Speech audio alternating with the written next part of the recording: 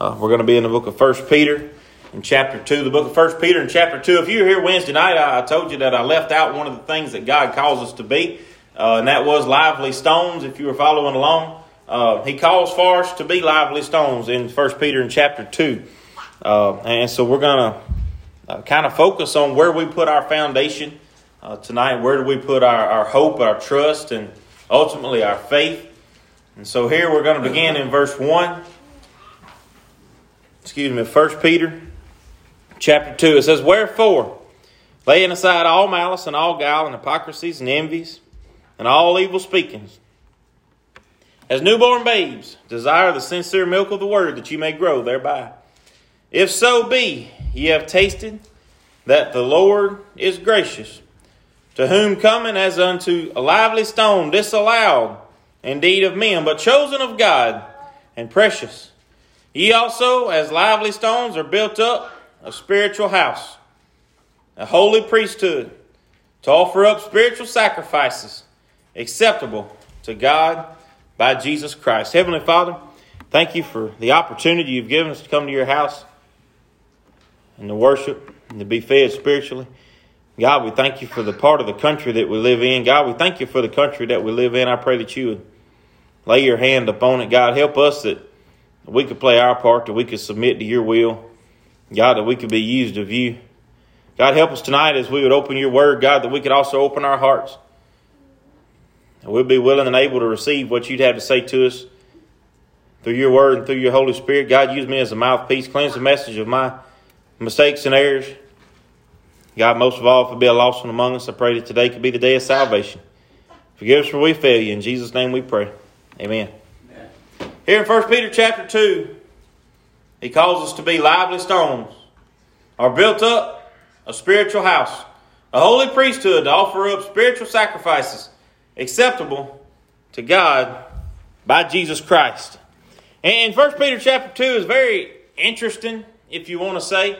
I've never really prided myself on being a really plumb, square person whenever it comes to pouring foundations and slabs and concrete and everything.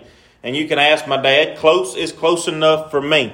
But whenever it comes to close being close enough, when it's a foundation for a building, close isn't perfect. Therefore, close isn't close enough.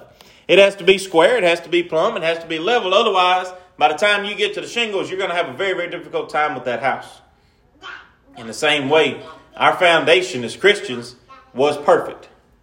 Our foundation was the ultimate perfect. Our foundation is called to be Jesus Christ. Our foundation is called to be God. Our foundation is the Word. That's where our faith lies. That's where our help lies. That's where our guidance lies. We're going to go back and we're going to read verse 1 and 2 once again. In 1 Peter chapter 2, Peter is speaking to saved people. And he's talking to them and he's kind of laying the groundwork for right after these people got saved. He says in verse 1, "Wherefore, laying aside all malice." I want to pay very, very close attention to this verse right here and the next verse following in verse 2. It didn't say lay aside some malice. Whenever we're saved, we're not supposed to lay aside some of the old man. On Wednesday nights, we've been studying discipleship, and the last couple of weeks has been what God calls us to be. And he calls us to be a new creature. We're to be changed whenever we're saved. Amen. And so whenever we are changed, whenever we become that different person, whenever we become a temple of the Holy Spirit, we're to lay aside all malice. All of it. Whatever we think that we're holding on to, whatever we just too stubborn to let go of, God said to lay it aside. To lay aside all malice, all guile, hypocrisies, envies, and all evil speaking. He's saying here to lay aside spiritual immaturity. I've been accused, and it's probably because I hang out with high school kids all day, of being a slightly immature person. I've found myself being a little bit comical sometimes, comically arrogant other times. But I do find myself trying to kind of lighten the mood with humor. But there's a very big difference in trying to make someone smile and being spiritually immature. Because whenever we're saved, we are spiritually immature.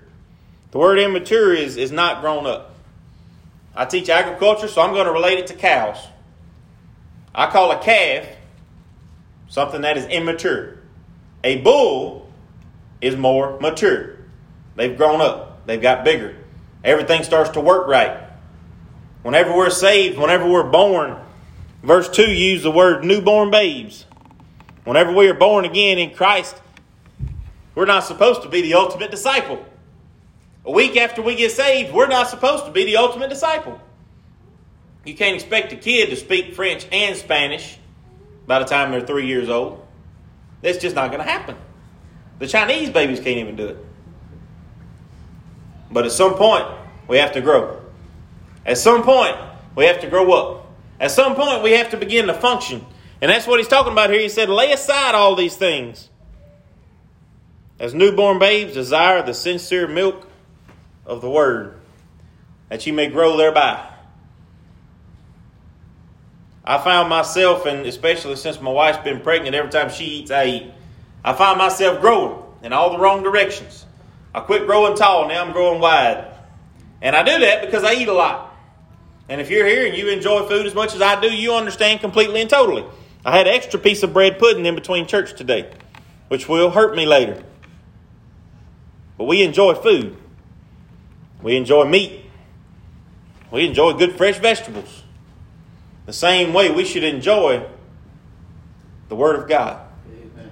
In the same way we should enjoy singing praises to God. In the same way we should enjoy growing spiritually.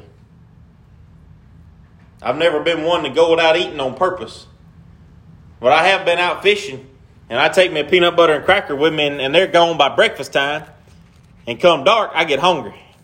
I don't like to, but I get hungry. And that's the closest I've ever come to being hungry.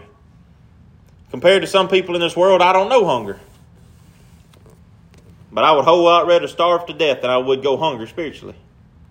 Whenever we begin to go hungry spiritually, whenever we begin to neglect our prayer life and our time with God, whenever we begin to neglect to read His Word, whenever we begin to neglect to come to church and to pay attention to what God is trying to say and to allow the Holy Spirit to guide us in our life, whenever we come and we sing songs out of habit rather than out of praise, and we may be coming and we may be sitting at the table, but we're not eating. We may be even in the kitchen and smelling of it, but we're not getting fed. If we don't come to get fed, if we don't take part in it, if we don't eat. The Bible says as newborn babes, what's that next word? It says desire. I love when that Bible uses verbs because it implies that there's something that I have to do. We raised calves at school this past year, a few that we got from Mr. Steve, and sometimes the calves don't like bottles. Most of the time, whenever we first get them, they don't want to take a bottle. And so I tell the kids at school, and we'll grab them and we'll pry their mouth open and make them take the bottle. But God is not going to do this. God is not going to force feed us the Bible. I heard a friend of mine say one time, I tried so hard to minister to my roommate. He was in college. He said, I was just trying really, really hard to witness to him, and I never could get through with him, so I hit him upside the head with my Bible just to see if it would work. He said it didn't. Worth a shot.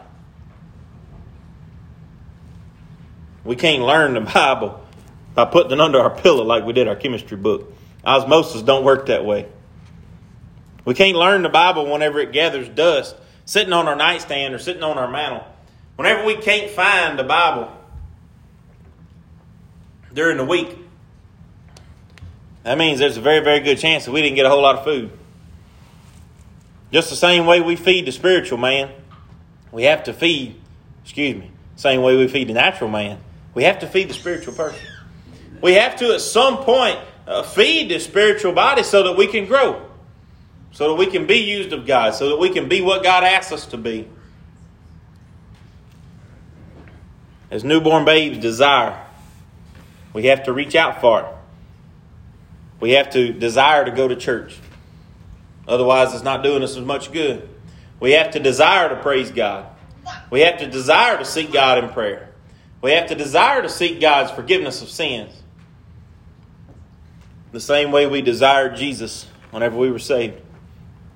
It's not something that God is going to force down our throat. It's not something that God is going to hit us upside the head with us. If we want to starve, God will let us. That's a hard truth. But if we want to spiritually starve ourselves, it will grieve God. But He'll let us. The Bible says, desire the sincere milk of the Word. And why should we desire it? Why should, as newborn babes, we desire the sincere milk of the Word? It tells us that we may grow thereby.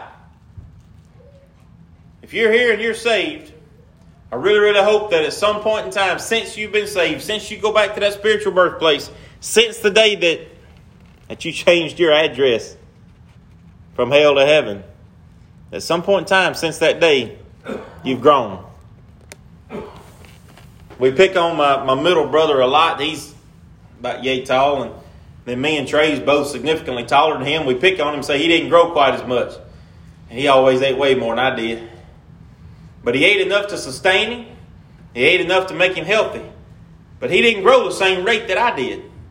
He didn't grow in the same rate that Trey did. All too many times we'll try to compare ourselves and our spiritual growth with other people. I'm not supposed to grow at the same rate as my wife. I'm supposed to grow at the rate that God allows me to, if I spiritually feed myself. Whenever we begin to compare ourselves to others, that goes back to what we talked about this morning. We begin to think the only person we should compare ourselves to is Jesus Christ, and we'll never measure up. To desire the sincere milk of the Word that we may grow thereby. If so be ye have tasted that the Lord is gracious. To whom coming, verse 4, as unto a lively stone, disallowed indeed of men, but chosen of God and precious. Whenever Jesus was born on this earth, according to the Bible, we read that he lived about 33 and a half years, something like that. And then he was crucified. For that period of time, he fulfilled the work of his Father. But he wasn't crucified at age 5 for a reason. He wasn't crucified at age 10 for a reason. He wasn't crucified at age 20 for a reason. In the same way, God has a plan for our life. God has a way that we can live our life according to Him, and that He will lead and guide us in everything that we do. And at the whole time we're feeding our spiritual man, we are steady growing. So that, in verse 5, it said, ye also as lively stones. The lively stone referred to in verse 4 is Jesus. Disallowed indeed of men, but chosen of God. And what's that next phrase? And precious. Whenever we allow ourselves to be used of God, then we're chosen of God. God wants to use everybody that's saved. But the truth of the matter is, everybody that's saved won't let Him. Everybody that's saved runs from it. I did. A lot of really, really good people I know ran from it. Jonah ran from it. Moses said, I can't. I'm of poor speech. Moses had stage fright. The song says that Daniel brought a rock to a sword fight. We don't always make the best decisions, but God called us anyway. We're not always as prepared as we think we should be, but God calls us anyway. And whenever He calls us, He'll prepare us. He'll suit us up. I'm going to use David, since I've already mentioned him. David brought a rock to a sword fight. Whenever he went to fight Goliath, Saul tried to put the king's armor on David. And what did David say? David said, I hadn't proved it. I don't know what it is. That armor would have protected him. But that armor wasn't what was doing the protecting. Saul was trying to prepare David, but David was saying, I'm trusting in God. Are we? Are we trying to get ourselves suited up in armor, or are we trusting in God? Because God will suit us up. The entire Philistine army, I believe with all my heart, could have threw a spear at David as he charged up that hill at Goliath, and not a one would have touched him. I believe with all my heart that God would have protected him no matter what came his direction. Because David was following God. I've seen pictures and we colored it in Bible school. I won't ever forget it. Saul had armor all over him. Except one spot. Except one spot. You think David was that good of a shot? I've tried a sling before. I swung in the wrong direction. Those things are terribly difficult to use. David was probably better at it than me. But God guided that stone. God put that stone exactly where it needed to be. But if David would have been like me and you, and David would have been stubborn and said, I ain't going to do it. Give me a sword. Give me a spear. Maybe God can use this spear instead of a rock. Give me some armor. What if that stone misses? He's going to cut my head off. Just let me stay down here with the sheep. I killed a lion and a bear, but that's nothing compared to a giant. Can you imagine the excuses that me and you would come up with today if we was to face that giant? Truth be told, we still come up with excuses. We come up with excuses. How come I can't read the Bible? Because I'm tired. Because it's almost dark. Because it's time to go to bed. Because I got to get up early. Because I don't have time in the day. Why can't I come to church? Well, I'm tired. It's a long drive. Corona's here. It's raining today. I have to get a haircut tomorrow. I can't go today. I think I'm sick. There's a song, and this is kind of an older one. But it says, excuses, we use them every day. And the devil will supply them if from church we'll stay away. The song says, and it's probably the most humorous part in the song, from my opinion. It said the whole family had to stay home just to blow that poor kid's nose. One kid was sick and the whole family stayed home. As much as we want an excuse, the devil will give us one. As often as we want not to read our Bible, the devil will provide us entertainment elsewhere. Amen. As much as we want not to fellowship with each other, the devil will provide us a reason not to.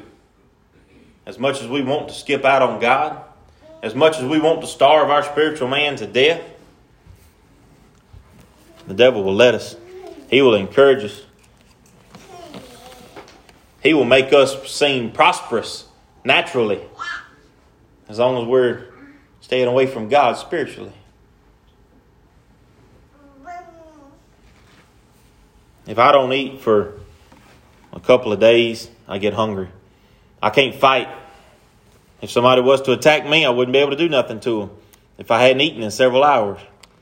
In the same way, if we don't eat in several hours spiritually, if we neglect reading the Bible for several days, if we start missing church, then we don't miss it so much. Let me say that one more time. If we start missing church, then we don't miss it as much. Amen. If we start missing prayer, we don't miss it as much. If we start missing devotion, Sunday school lessons, then we don't miss it as much. If we start missing God, then we don't miss Him as much. All too many times we'll starve this spiritual man till there's no way that we can fight a spiritual battle. There's no way that we can fend off the fiery darts of the devil because we've stepped out a little bit too far from God. Because we allowed ourselves to become spiritually starving. We've allowed ourselves to get to the point that we can no longer function. Whenever Jesus was tempted of the devil, what did He use to fight that battle? He used the Word of God. If we neglect our Bible, what are we going to use to fight our battles? You can't fight the devil with your fist. You can't fight him with a shotgun. If we neglect our Bible, we have no weapon to fight.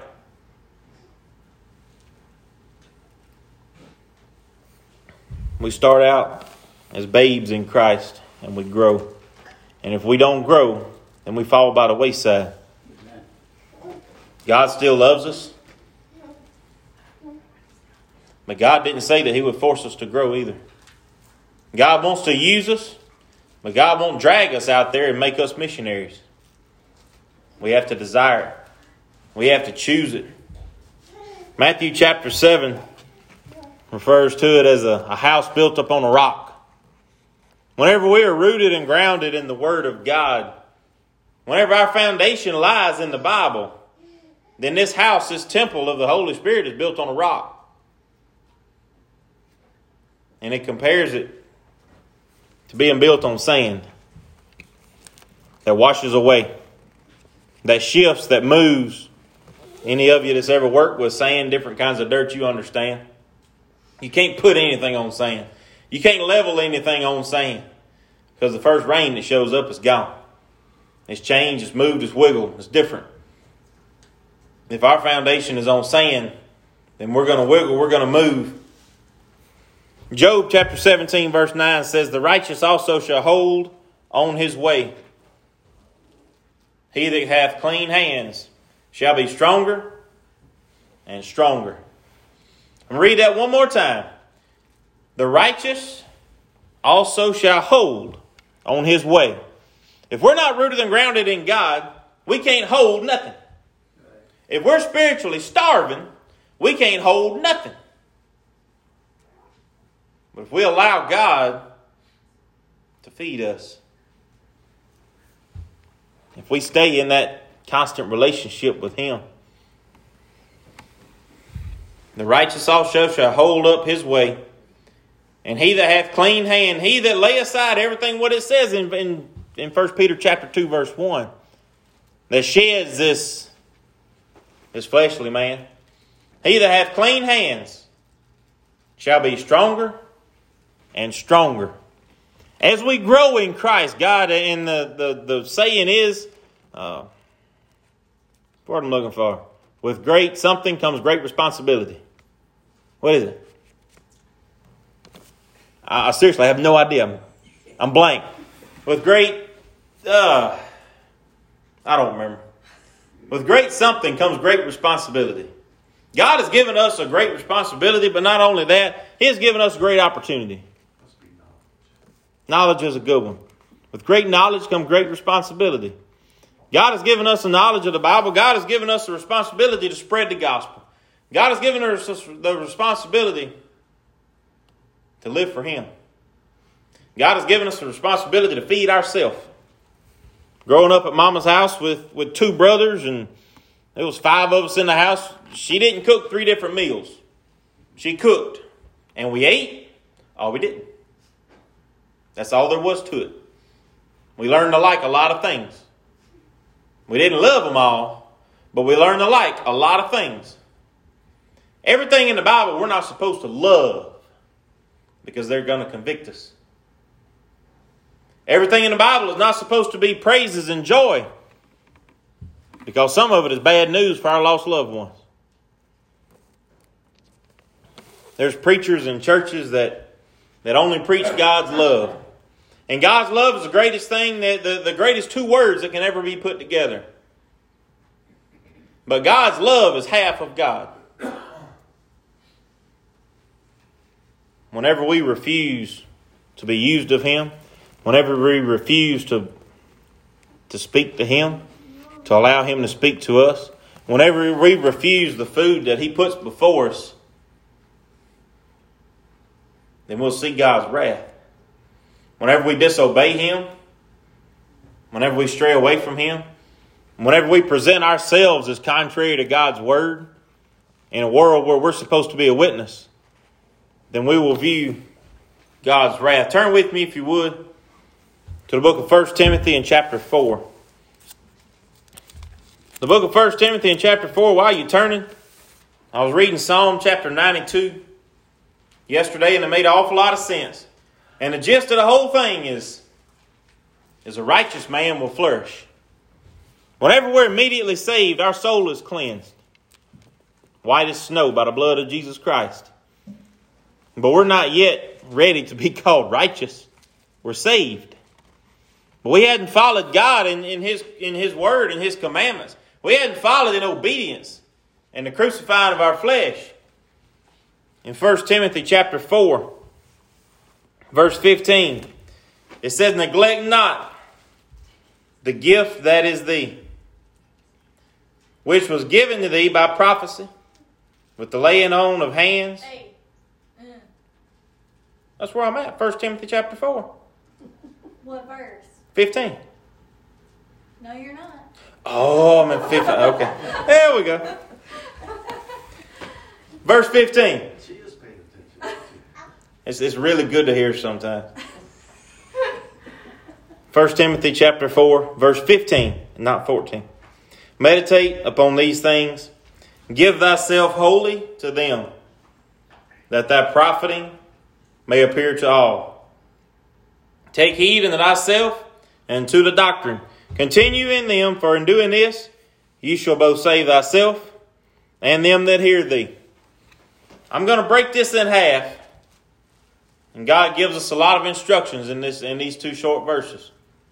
He says, meditate upon these things. And if you read back in the first, second, third, and beginning of chapter 4 of Timothy, Paul gives Timothy a lot of instructions. God gives us a lot of instructions. Amen. He says, meditate upon these things. Whenever we think of the word meditate, we're not talking about the om. That's not meditate. Meditating is thinking on. Meditating is paying attention to. Meditating is getting Netflix off your mind and thinking about God for a few minutes. Meditating is getting the problems of the world off your mind and allowing God to speak to you for a few minutes. Meditating is turning your phone over, turning it off, taking your Apple Watch off where you can't get a text message, and focusing on God. Paying attention to God. What He would say, what He would have us to do. Where the Holy Spirit would lead and guide us. Meditate upon these things. And that next one is no doubt the hardest one. It says, give thyself to them. I missed a word, didn't I? We're not supposed to just give ourselves to them. He says to give thyself wholly to them. I can't give myself to God but keep a part back for myself. Don't work that way. God didn't say to present part of myself as a living sacrifice. God, I'm going to let you use my arm today, but I'm going to keep my legs. I'm going to use them for what I want to do. God, I'm going to let you have my legs today, but I'm keeping my tongue. I'm going to say what I want to say, and you just take me wherever you want me to go.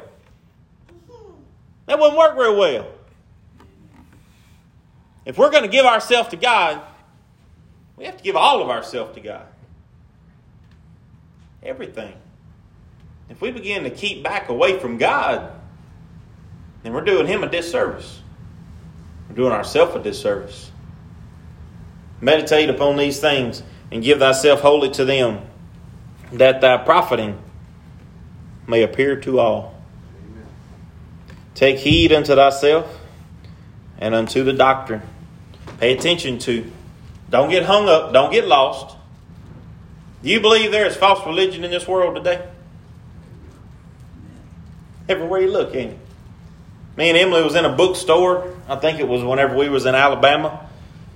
And we went in the bookstore and we were looking for a King James Bible. Guess what I couldn't find? King James Bible. I hunted and hunted. And there was a couple of little bitty devotions. And we pulled them out. They had KJV on the side of it. But you open it up to the front page and the NIV is copyrighted inside of there.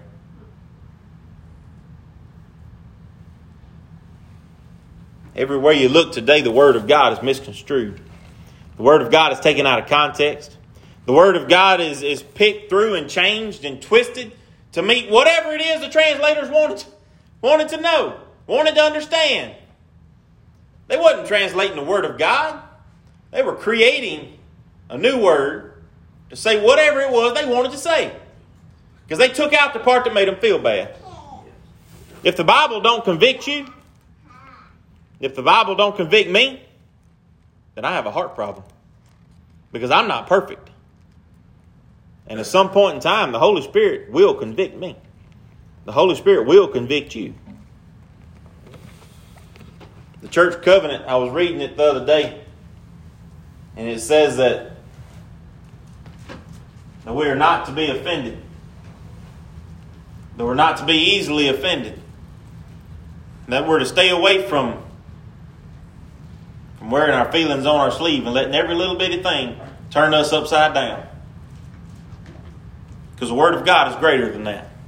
And if our foundation is the Word of God, then we're above that. Because we can't be shaken. I can take my Bible, and I've done a little bit of research, not near about what I should. But I can take my Bible, and I can take the King James Version, and I can trace it back to what we believe to be the original text. King James versions are not copyrighted. Whenever a publisher publishes, and without the references and all that, because those were put in here by men. But the words of God was not copyrighted. The new versions of the Bible have copyrights. In order for them to be published, somebody gets paid. It becomes about money. It becomes about the things of this world. Whenever you trace them back, they come from multiple different texts out of Egypt, out of Turkey, out of Iraq, some out of Rome. They come from everywhere. It's not on a good foundation. My Bible is the inspired Word of God. It came from God, the ultimate foundation. My salvation is built on the Word of God, the ultimate foundation. After we have that foundation of salvation on God's Word, we grow in God's Word. We meditate, we give ourselves, we take heed unto thyself and unto the doctrine. And it says then to continue in them. That we shouldn't stray away, that we shouldn't step back, that we shouldn't get distracted, that we shouldn't focus on the things of the world, but that we should focus on the things of God. That we could take our troubles to Him, and that we could allow Him to guide in our life, to continue in them. For in doing this thou shalt both save thyself and them that hear thee. Your life can be used for God. You can lay up treasures in heaven. The phrase is often used, if your life is wasted on this earth, that you're saved so as by fire. But if you continue in the doctrines of Christ, if you continue on the foundation that Jesus set forth, if we become that lively stone and allow ourselves to be used of God, then we'll save our good works. We'll save the things that we've done for God. We'll save the ways that we've allowed Him to use us. And that next one says, them that hear thee. No doubt everyone in here has lost loved ones. People that we wish, that we hope, that we pray could see Jesus. Amen. Could see their need for Christ. And if we continue in these doctrines, founded on Jesus Christ, then they'll see Jesus in us. Then we'll be that light, we'll be that witness, we'll be that exemplification of the love of Christ. My prayer to God is that each and every one of us could be the lively stones that God calls us to be. That we could allow ourselves to be used of Him, that we could feed our spiritual man.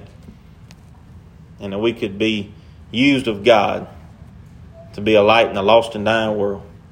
Well, I have a verse for song. We'd like to offer a verse of invitation.